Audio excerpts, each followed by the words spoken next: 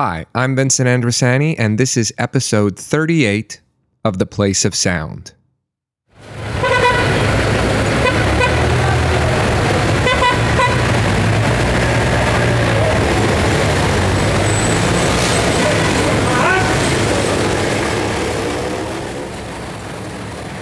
Welcome to one of the final episodes of the year. A quick thanks to all those who've been following along or even dipped in and out of some of the many episodes that we produced through 2022. There have been some really great student projects that have aired, and we hope you've enjoyed listening to them. This episode will contain a couple of new pieces, both of which are airing on the show for the first time. The pieces are audio essays that were produced in Comms 5218, Sound, Space, and the City, a graduate-level course in the Communication and Media Studies program here at Carleton University. The first of which is by current MA student Claudia Gleason, and the second is by recent graduate Paris Jefferson. The course ran in winter semester of 2022, so from January to April, and it explored the ideas of sound, listening, and place. Both of these projects you'll listen to deal precisely with these themes.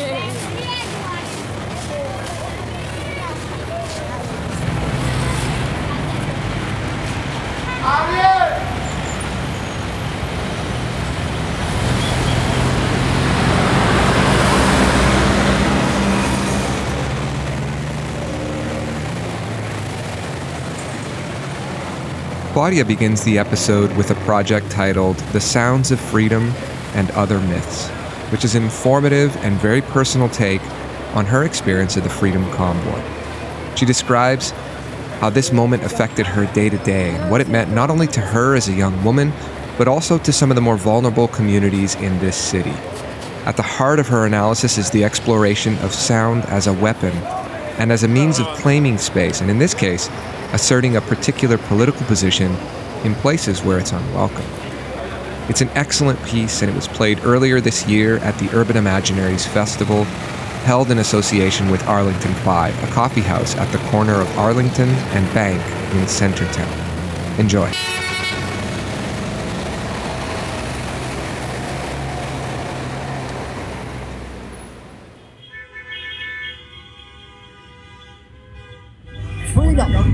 This is for some of those folks Downtown behind the Ottawa, organization the have been centre still associated paralysed. with Western separatists. Other organizers of part of the convoy have been openly talking about, hate speech.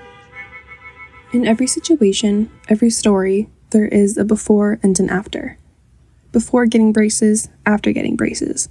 Before taking a class, after taking a class. Before the truck convoy, after the truck convoy. This is my before. I live in downtown Ottawa, surrounded by things to do, places to see, people to interact with. I thrived off of the noise and the chaos of it all, spending my weekends taking walks around Centertown, visiting new coffee shops, checking out vintage clothing stores, and going to local bars with friends. I've mentioned previously that I often refer back to the notion of sound walking around the city as a means of grounding myself when my anxiety levels rise. This was recommended to me by my therapist, who encouraged me to take walks without earphones and to pay close attention to the sounds of my environment as a way to tune back into the present. So what happens when that ability is taken away? On January 28, 2022, thousands of protesters and transport trucks began occupying the streets of Ottawa, pledging to remain until all COVID-19 mandates and restrictions were removed. The so-called Freedom Convoy descended on the city, making their arrival known with the incessant honking of their horns, chanting of the word freedom, and their large physical presence in surrounding neighborhood streets. At the epicenter of it all, my anxiety levels rose quickly and drastically. The morning of January 29th, the first Saturday of the occupation, I stopped by my favorite coffee shop to grab a breakfast sandwich.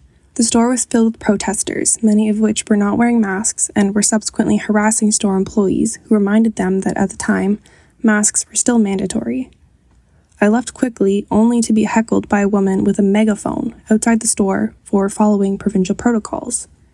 This was the first of many incidents over the next month that caused me to fear for my safety as a resident of the city, especially as a young woman in the city. I was unable to sleep, to eat, to complete any schoolwork, or to go on my beloved sound walks without being harassed. I was in distress. Finally, after several unbearable days, I called my father, hysterically begging him to come pick me up. As we drove away from the city, 2 hours into the countryside, I swore to him that my ears continued to ring with the sound of truck horns, and it was days before the phantom noise stopped. This is my after. No matter my personal or political beliefs about the situation in its entirety, there is one thing of which I am certain. As a result of the convoy, I have been traumatized by the sounds of the city. In the piece Sound Walking on the Edges, Paola Cosermelli Messina discusses her intersectional identity of being a queer woman of color walking the streets of Sao Paulo, Brazil as a sonic citizen. Her work considers the exclusion of the experiences of people of color when critically examining sound walking as a method for sound studies research and artistic practices. When reflecting upon her childhood and young adulthood in Sao Paulo, she remembers her sensory experience of the city as one mediated by fear, segregation, and vigilance. Though I, as a white woman, hold a considerable amount of privilege that women of color do not, I relate to Paola's experience in some ways.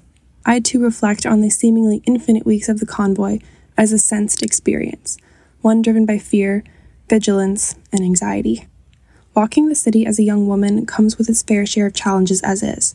There are streets I deliberately avoid, parts of my neighborhood I will never explore alone, a light pink sound alarm attached to my keychain at all times.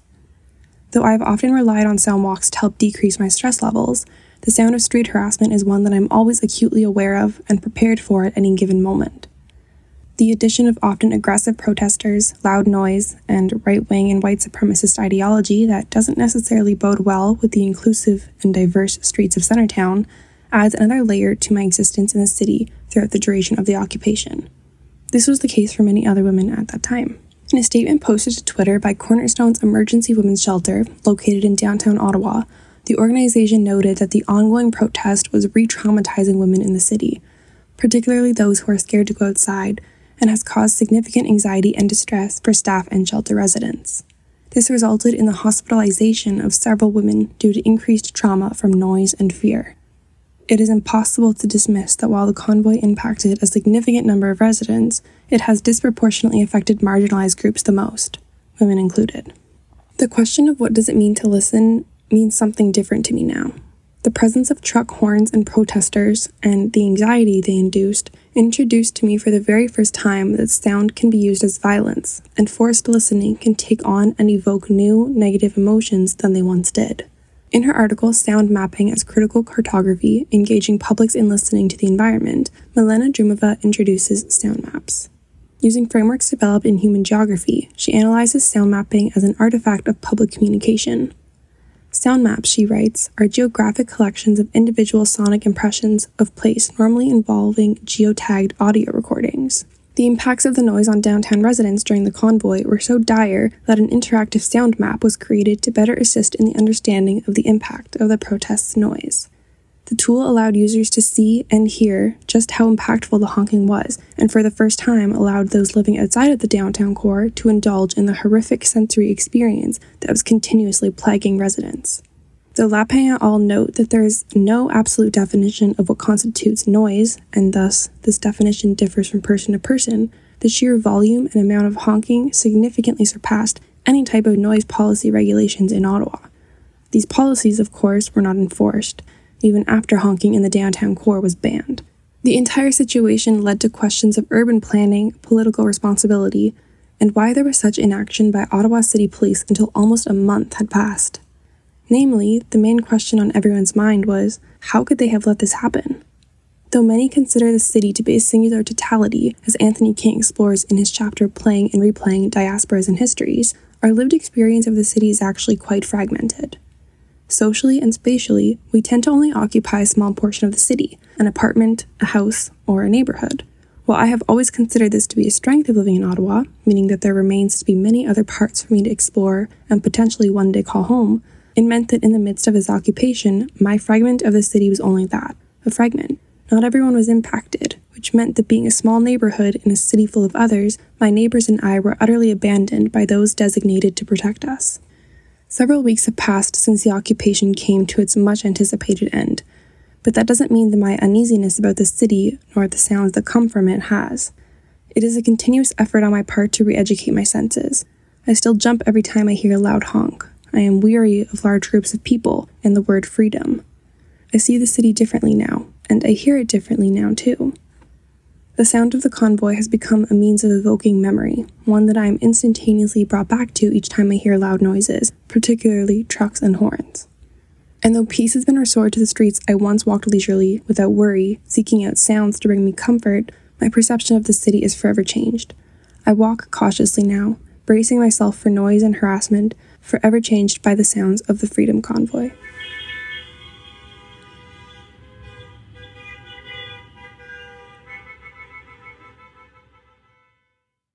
The second audio essay is by Paris Jefferson and is titled The Sonic Social Order.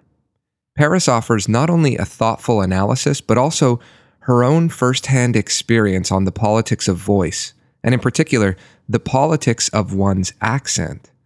As an actor who hailed from Australia but spent much time in England, Paris learned quickly the types of sounds that were socially accepted and the ways that she needed to sonically present herself in order to find work. The piece thoughtfully incorporates theoretical analysis, historical storytelling, and personal experience to make an important and often overlooked point, which is that society is stratified and identity is expressed not only on the basis of how people look, but also in terms of how they sound. Hi, I'm Paris Jefferson, and this is The Sonic Social Order. It is not only what you say, but more importantly, how it is heard.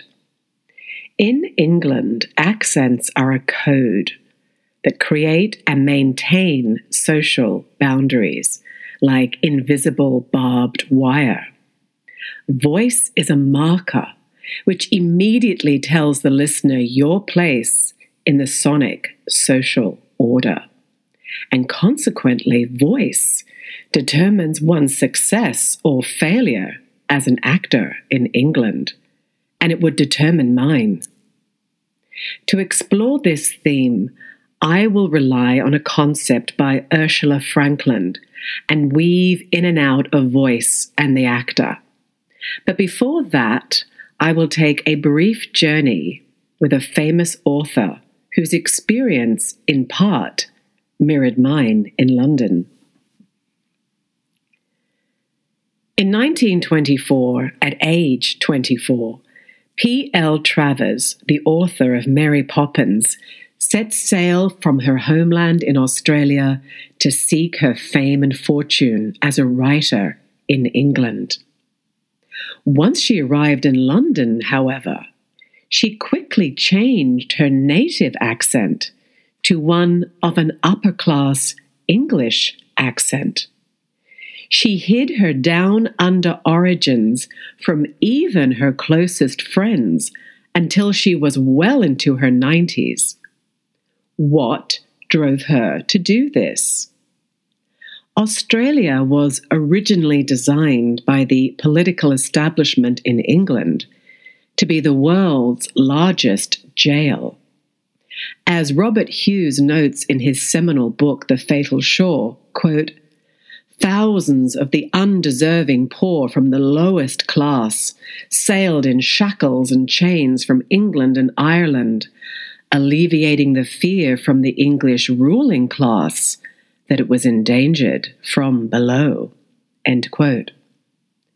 Travis's Australian accent would have been heard not only as colonial working class, but that of convict class by the literati and publishing circles she wanted to be accepted by. Flash forward many decades later, I too, at age 24, left Australia to seek my fame and fortune in London, but as an actor. Once I arrived, I was politely mocked in certain circles about my accent. I can only imagine how people reacted to Travis's accent in 1924. My London agent quickly informed me that if I ever wanted to work in the UK, then I had to change my accent from Australian to received pronunciation, known as RP, the accent that you might hear on a BBC political thriller or a medieval film, the one Travis adopted as her own. Our P and other accents are mirrored in the roles actors are cast, reflecting the vocal soundscape of England. As Stephen Feld notes, soundscapes are maps through which a space can be decoded. Just as the Besavi songs in Papua New Guinea are vocalized mappings of the rainforest, English accents are vocalized mappings of the urban jungle. Ursula Franklin's concept of holistic and prescriptive technologies are helpful in understanding these mappings. Holistic technologies are associated with the notion of craft, where the artisan produces work that is one of a kind within their particular and site-specific location. They are regional. Conversely, prescriptive technologies were born of the Industrial Revolution with the systematic goal of producing a chain of identical products. They could be made anywhere in England. Franklin notes in political terms, prescriptive technologies are designed for compliance, where, quote, we are ever more conditioned to accept that there is only one way of doing it, end quote. She notes that a holistic system of knowledge is not as valued as the prescriptive model, and as a result, we are missing out on a broader spectrum of valuable, useful, and differentiated knowledge. Regional accents in England are site-specific and produced over time and space, passed down generationally. For example, the East London Cockney voice has a distinctive slang and accent. Their site-specific regional sound telegraphs working class. Conversely, the upper-class RP accent can be from anywhere in England. Someone from the north could have the same accent as someone from the south, a systematic product of being privately educated and moneyed. As Milena Drumeva observes, quote, differences in the mode of communication are often as important as differences in the mode of production, for they involve developments in the storing, analysis, and creation of human knowledge, end quote.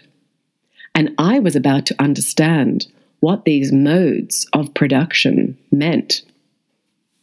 In my first vocal class, my voice coach abruptly interrupted me and said, if you drop your vowel sound there, they won't listen and think, oh, she's Australian, and give you a pass. They will think you are from the East End of London, from the working class, and immediately conclude what level of education you have and what kind of car your father drives. 15 minutes later, he corrected me of a distinctly Australian vocal habit and said, you never go up tonally at the end of a question or sentence because that shows a lack of confidence. You lower your voice with a question because you are informing someone with what will take place. It is not up for debate. For example, do you want to go to the beach? We're leaving at 12, and would you get a towel and one for me too? Do you want to go to the beach? We're leaving at 12, and would you get a towel and one for me too? By the time my voice classes were completed, I had acquired the voice of authority. The same English society that had met me months before now wondered if my father was a lord, a barrister, or a politician. My newly modified accent had lifted me to a position on the ladder of birthright and breeding, not because of what I was saying, but how I was saying it. That is, how it was heard, and what was heard was power. As Kate Lacey points out, without a listener, speech is nothing but noise in the ether, and I made the right noise. In my research for the role of Nina Fisher Holmes in The Crown Prosecutor, I spent several weeks in magistrates' courts in London, a mini version of the pyramidic structure of English society. The magistrates were, without fail, upper class. Those being charged were, without exception, working class. At least this was my experience. We faithfully replicated this vocal order in The Crown Prosecutor, and as such the show was accepted by the reviewers as a legitimate example of English culture. It was vocally precise, predictable, with every accent in its appropriate place. But what happens when these vocal structures are reversed? And what's more, in a fabled and revered story of English chivalry, like that of King Arthur and his knights? In his article, which tracks the professional reviewer's reception to the 2017 big-budget film King Arthur, Legend of the Sword, A. Arwen Taylor observes that their criticisms of the film as an adaptation are often implicitly concerned with class. He continues that the film's use of Cockney for the character of King Arthur, recognized as, quote, a low-class dialect, is a point reviewers seize upon with particular insistence, who long for received pronunciation, the trans-regional British accent associated with high prestige and educated speakers, end quote. Some reviewers even wrote their missives in Mockney, a version of Cockney to further illustrate the absurdity, stupidity, and baseness of this lower-class Arthur's accent. In the mouths of the elite's more privileged speakers, mockery is used to accentuate the differences between language systems to, quote, emphasize the superiority of more prestigious varieties over marginalized dialects and languages, end quote. In 2021, the epic film Dune was released. Of all the reviews I read, including the same sources that Taylor refers to for King Arthur, I could not find one reference to the actual superpower in the film, the voice. Unlike our Cockney version of King Arthur, the voice's accent is RP, and once mastered over many years, has the power to force people to do as it commands. It is only available to the royal household of Padishah Shah and the powerful religious order of the Bene Gesserit. However, nowhere in Frank Herbert's novel Dune, published in 1965, is there a description of the sound of the voice. It has been assumed by the filmmakers to be RP. But had the voice been regional, there would have been a critical uproar. Even in our fantasy worlds, we are represented vocally in the correct sonic societal order. The voice in Dune is the prescriptive class and requires and enforces compliance.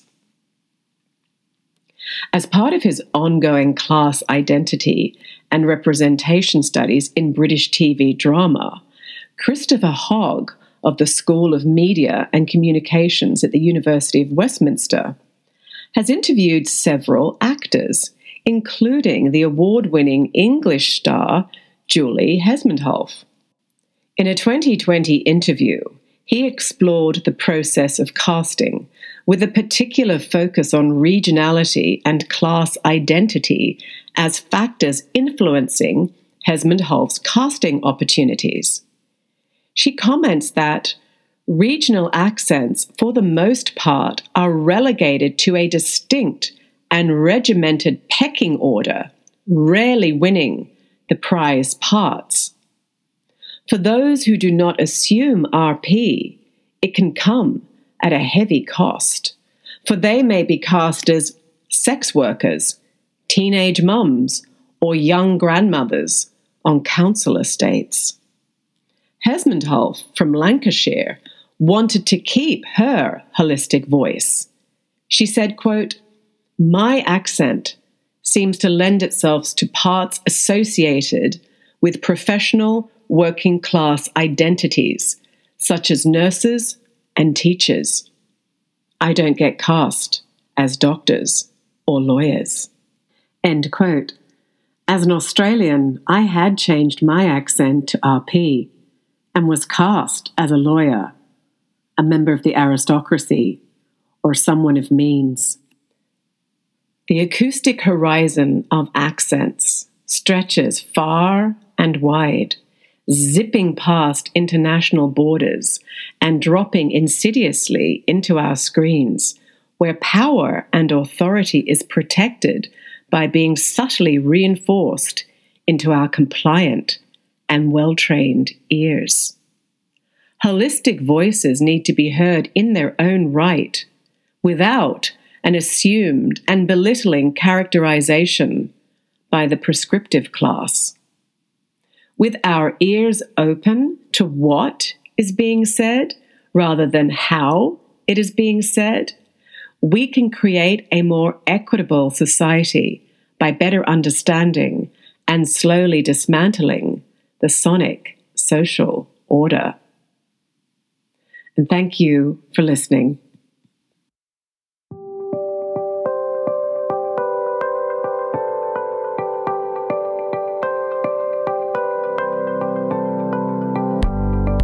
Thanks very much for tuning into this episode of The Place of Sound. But before I sign off, a couple of quick notes. A reminder that what we've listened to here on this show is only a fraction of the work produced in association with this project. If you're interested in checking out more, have a look at theplaceofsound.ca, where you're not only able to hear more audio media, but in some cases, to see some of the original photos and the writing that students produced to go along with it. There's also a featured work section on the site's blog, where you can access some notable individual projects. And in the classes section, you can have a look at some of the work produced in each of the previous semesters. And lastly, under the Listen link, you're able to access the show's archive and listen back to any episode of the show you'd like to hear. But in the meantime, keep your ear out for upcoming episodes of the show, which air on CKCU Radio every other Monday at 6:30 p.m. and are available wherever you get your podcasts. Until next time, thanks for listening to The Place of Sound.